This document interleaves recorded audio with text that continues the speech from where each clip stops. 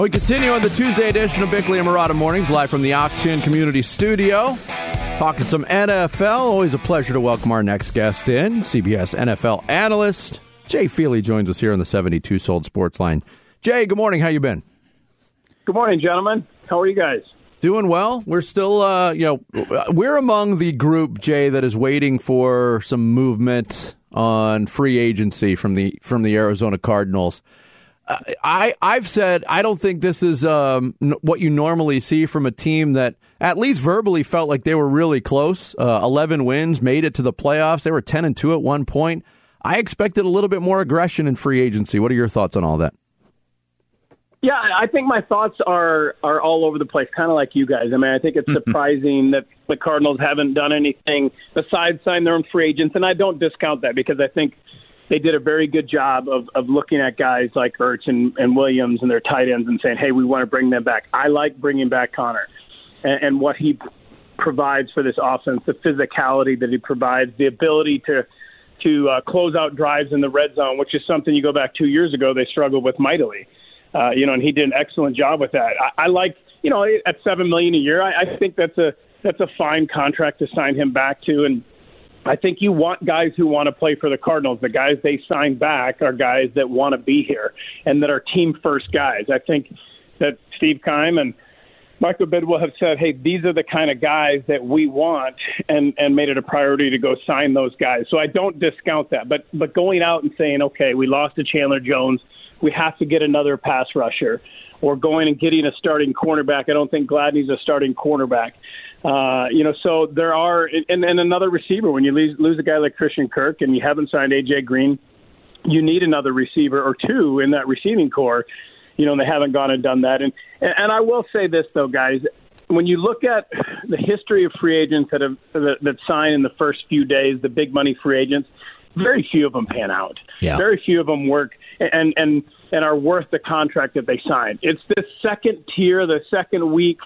That's where you find value. And I think Steve Keim, if he's shown anything, that's what he really desires in free agency is value. Mm-hmm. We've all seen, the late signings that he's done in the summer prior to training camp and how well he's done with those. And so, I do think I would encourage patience for Cardinals fans. I know they're frustrated right now, but I would encourage patience. All right. I also know that in the meantime, Kyler Murray's agent, without mentioning the Cardinals or Kyler Murray by name, pretty clearly pointed out that other teams that want to rearrange the salary cap furniture to create space to spend money can do so. That the salary cap really is a suggestion more than a hard fast rule. And then by doing so, he questioned the Cardinals' commitment to winning in the eyes of many. How do you think that's going to play? Where do you think the Kyler Murray story is going from here? Well, let's be honest. What Kyler Murray and his agent have done this offseason has not helped the Cardinals at all in regard to free agency. No. When you look at this organization and you look at a guy who has an opportunity to go wherever he wants as a free agent, and he looks at what's going on with their quarterback and what's going on with this franchise, and do I want to be a part of that? Is that the organization that I want to go be a part of? If you're a wide receiver and you have the opportunity, to go sign somewhere, you look at Christian Kirk leaving. You look at Juju Smith, and okay, where was he going to be? Where was he going to go? He ends up in Kansas City. But I don't think that what they've done has in any way helped them become a better team. And you go back to the middle of last year and how well they're playing and how everybody was so excited, and then obviously the end of the season and then what's happened in the off season. I think they've done a disservice to this team. Jay Feely, CBS Sports NFL analyst, our guest here on the 72 Sold Sports Line. Specifically on that front, we've talked about it a lot since the statement from Eric Burkhart came out, Jay, about the desire for a new contract that seems a little premature in a lot of people's eyes. But when you look at the organizational side of things, how do you think the discussions are going on within the walls of the Cardinals facility right now? Do they strike you as a front office that will be strong-armed into giving this contract before the season starts? No, I don't believe so. But if I'm Kyler Murray and his agent, I'm kind of glad we didn't sign a contract. I look at Deshaun Watson's contract and what he just signed, and I'm like, actually, they may have done us a favor, in not going and signing a deal before this contract comes out, because I really believe that this contract is going to reset the quarterback market, going forward. When you look at it, because you're always using those contracts. You're looking at comparables. You're looking at players that have accomplished similar things to you, and you're looking at those contracts. And when you look at a fully guaranteed contract, that's what every guy in the NFL wants.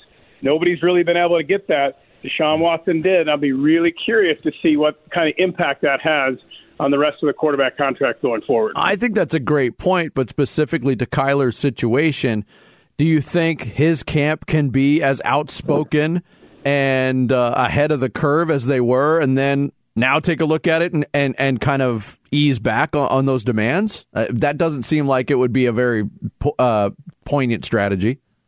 Well, to me, for both Kyler Murray and the Cardinals, I think it's best for both to go forward and to play under the existing contract.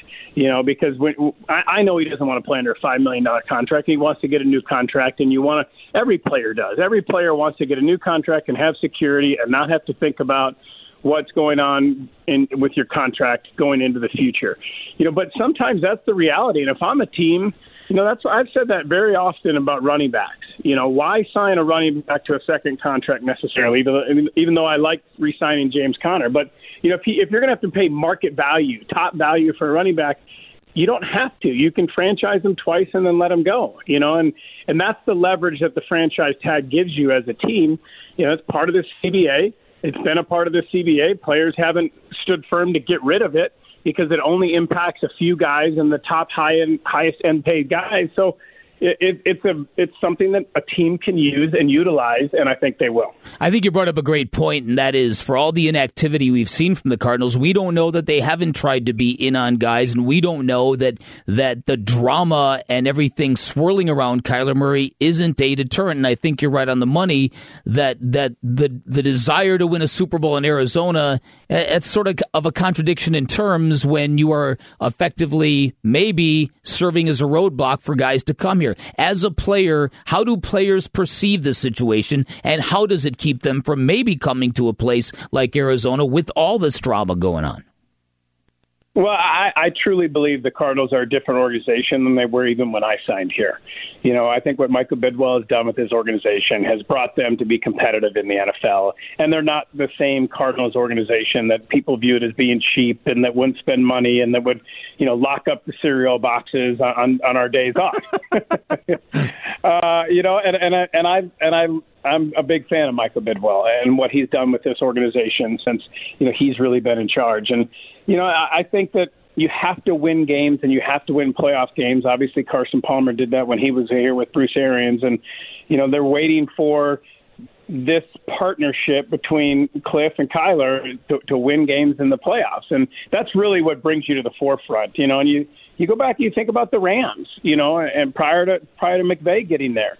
Nobody wanted to go play for the Rams then, with Jeff Fisher and what they were doing and not, finding a way to utilize their talent. I will say a guy like Chandler Jones leaving and saying, I want to go somewhere where they're going to utilize my talent better. That doesn't speak well about your team and your defensive staff, and I'm a fan of them. I think they've done a good job. But when your key marquee free agent says something like that, yep. I think players take note of that. I think you're right.